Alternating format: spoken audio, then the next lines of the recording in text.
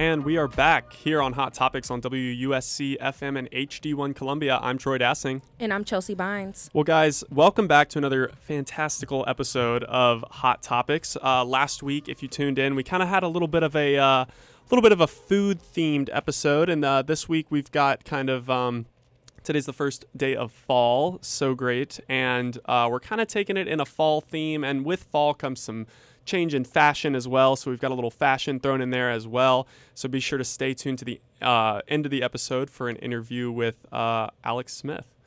But yeah, Chelsea, what do we got up first? Okay, so we have scarecrows in the garden at the Robert Mills House. So if you're interested in having a scarecrow in the garden, you can sign up now. Have you been to one of these events before at the Mills House? Yeah, so the Mills House, I know it's a really big component of Historic Columbia. If you guys are kind of the people who like to do staycations, things like that, definitely make sure you check out Historic Columbia online. They are always offering tons of really great events, and they did a really, really good job during COVID of being able to provide events for people. They had these really cool music in the garden concerts where they had these socially distanced spots, and it's just this really, really pretty atmosphere. I haven't gotten a chance to go over there, but it's just this really beautiful garden area behind the Robert Mills House, and they have basically been cycling through events there for a while now, and this month they have scarecrows in the garden. So basically what you're gonna be able to do is you can sign up to exhibit your own scarecrow, whether that's as simple as a stick figure looking thing or as complex as something that looks super human almost. It'll be a lot of fun. It's the entire month of October. It's free, and also they'll have a trunk or treat, but those dates are to be determined. So yeah. I think Chelsea and I are definitely planning on doing a Halloween episode a little bit further down the road. I think we want to talk to somebody from Spirit Halloween, because I feel like those places go up and then they're gone in the matter of 2 weeks. Yeah, exactly. In like 2 weeks, and then like, where do they get the staff? How do they get that? But yeah, that's something further down the road. So be sure you guys are tuning into Hot Topics each week, so you can find out more about that.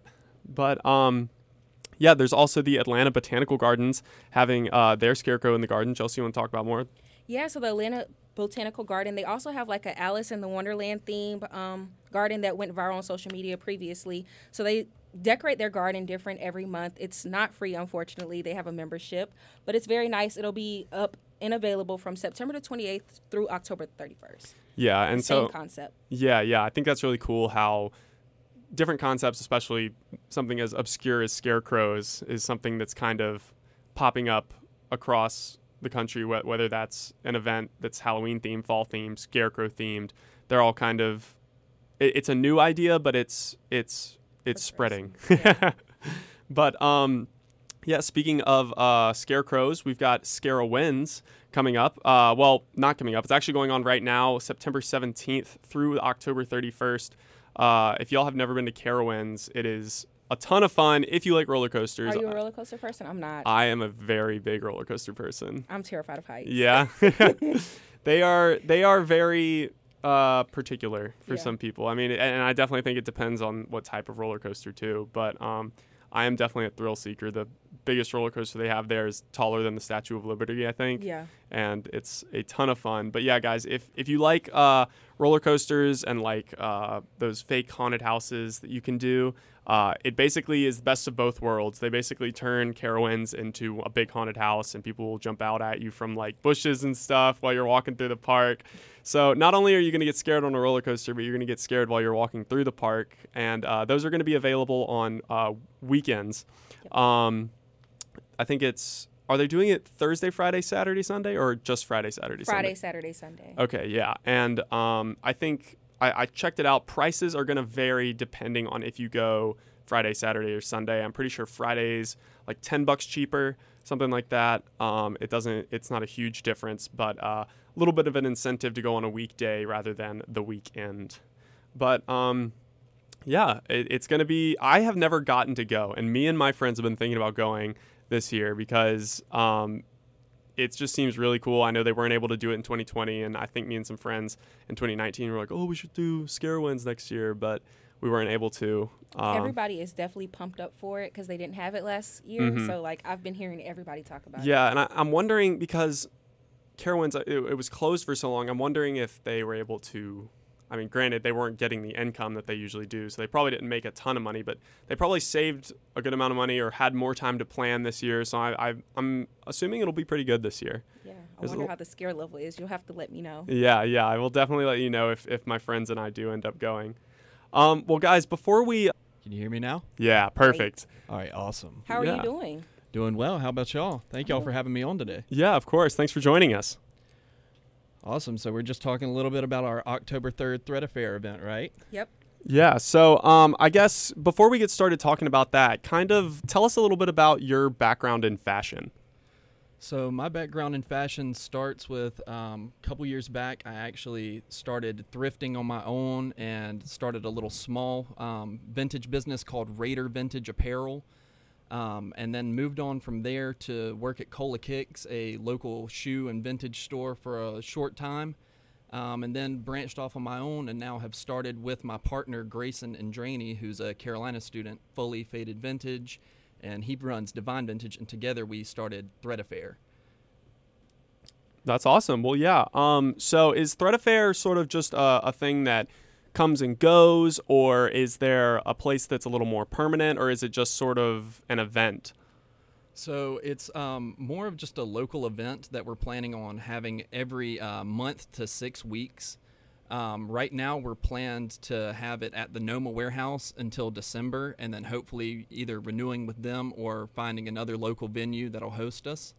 But they've been incredibly gracious to us to have us there at their venue. But, you know, we're always looking to expand too. So it is going to be a hopefully every 6 weeks to month thing, though, moving forward. As you've done, can you tell us a little bit more about this event and what can we expect to see there? So really what you can expect from Thread Affair is the top-notch vintage sellers from obviously South Carolina, but North Carolina and Georgia as well. We're going to have, you know, food trucks. You'll have beer, wine, live DJ set. We actually had another South Carolina person, the Spurs Up Show, come and do a live show at our event on the last one. We're partners with Final Victory Animal Shelter, so you can maybe expect to see a couple dogs at this next event. So really it's just going to be a large cultural thing centered around vintage clothing and retro apparel. Yeah, that's great. Yeah, I know personally for me, I try to thrift as much as I can to kind of help with fast fashion and things like that today. And great places like Plato's Closet and places like Sid and Nancy's over in 5 Points, stuff like that. So, yeah, that's really awesome. But I kind of noticed on the flyers that y'all had that there was kind of a different theme every month. Is there anything that people can expect from this upcoming one that might be sort of themed differently from ones in the past? Hopefully a couple, you know, spooky decorations, candy that we'll be handing out, and, you know, maybe a couple other surprises with some of the food vendors, hopefully offering some sweet treats as well. Awesome. Now, if I'm not mistaken, you are super plugged into the shoe game. Will there be any shoe vendors at Thread Affair? Most definitely. One of our main sponsors is Cola Kicks, so they will be bringing out a whole host of shoes, and hopefully a couple of our other vendors will bring a good selection as well. So you can expect to see some kicks out there as well. Yeah, great. Well, besides Thread Affair, I don't know, is that basically what y'all are focused on the most? Is there anything outside of Thread Affair that y'all take care of or run?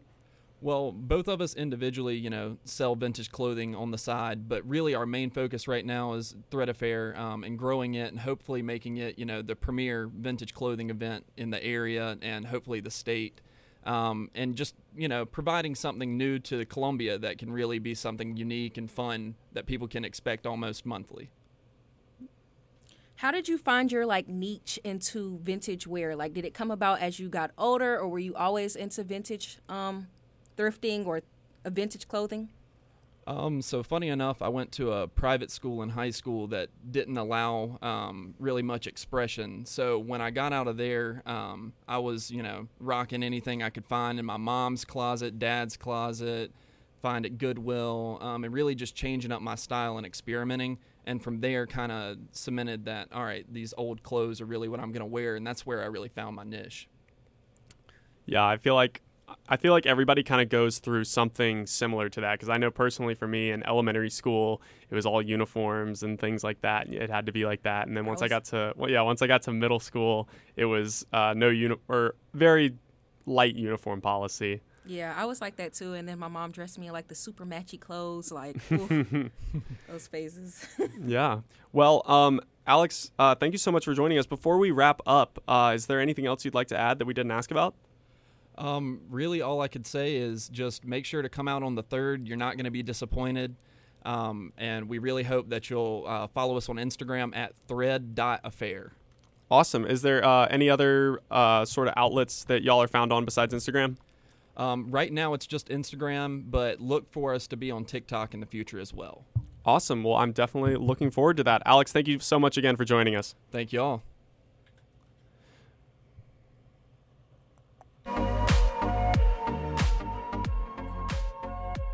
That's going to do it for this week's episode of Hot Topics. Join us every Wednesday for the latest news and entertainment, culture, food, and everything in between. Hot Topics is a production by WUSC News and Garnet Media Group. You can catch other WUSC News shows on Monday and Friday at 6 p.m. and on garnetmediagroup.org. Plus, if you're not able to catch WSC News shows live, check out our podcast for all the highlights. Stream them on Apple Podcasts, Spotify, or wherever you get your podcasts. Just search WSC News. And for round-the-clock updates about future shows, follow us online on Instagram and Twitter at WUSC News. I'm Troy Dassing. And I'm Chelsea Bonds. Thanks for joining us. And remember to keep it hot.